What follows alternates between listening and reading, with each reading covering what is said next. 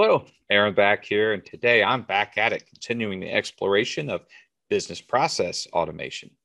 In today's episode, I'll dive into analytic process automation. So you may be asking, what is analytic process automation? Well, Alteryx describes this as the technology that allows anyone in your organization to easily share data, automate tedious and complex processes, and turn that data into results. Well, let me simplify that. Think of this as the convergence of artificial intelligence, data science, and machine learning. It's the best of all these worlds coming together. But why is this coming to light now? And what pain points are being resolved here? First, the reason this is highlighted now is that the technology is finally catching up with the democratization of the tools. Previously, the tools that were needed to drive this type of automation, such as artificial intelligence and machine learning, were really out of reach for most companies. But this has changed in the past couple of years. Second, and something I'll spend a few moments on, are these pain points. PwC highlighted in an article on digital intelligence, which is linked in the show notes, that these tools have been ineffective due to the flood of new data and the time required to prepare and analyze it. There are countless tutorials, videos, articles, blogs, and the like that will explain how to best prepare your data, model it, set it up in the most spectacular star schema you can imagine. But these tutorials are really helpful when you're looking at manageable data. But when you're looking to process millions of records a day, the less human interaction involved really means reducing the risk of data issues. Another component in the mix here is the data warehouse that stores this data.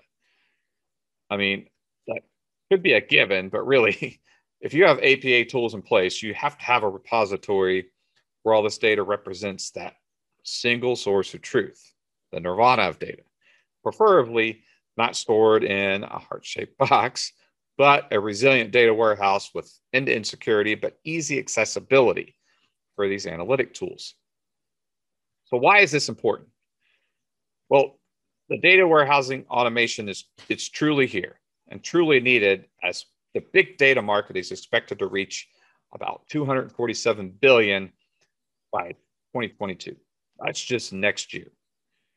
This is according to a CIO review article, which will be linked in the show notes.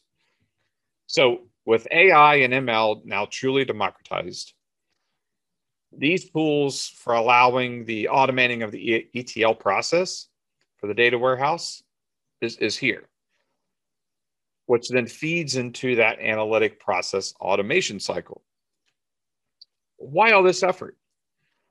Well, this really speaks to our insatiable need for the instantaneous, the real-time data access that really the stage was set for this a few years back, but now the show is here.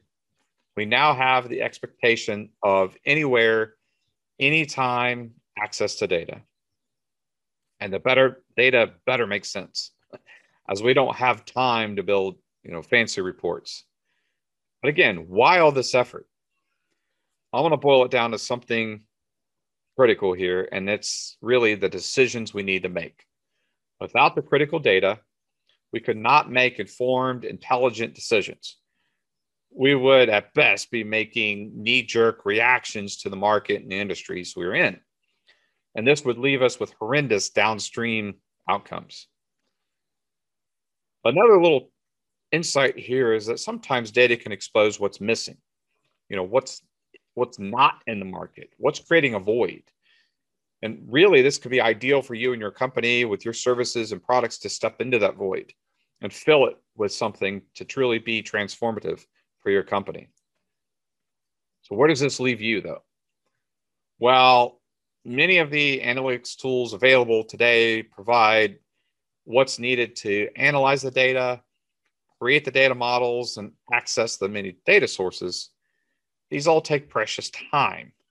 And in order to truly scale, analytic process automation would be needed to be implemented here.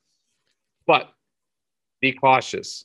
If your data is a wreck, then you would just be automating your doom at a much faster pace. So validate your data before you dive into the deep end.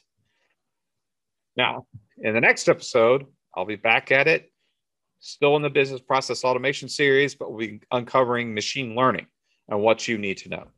Until then,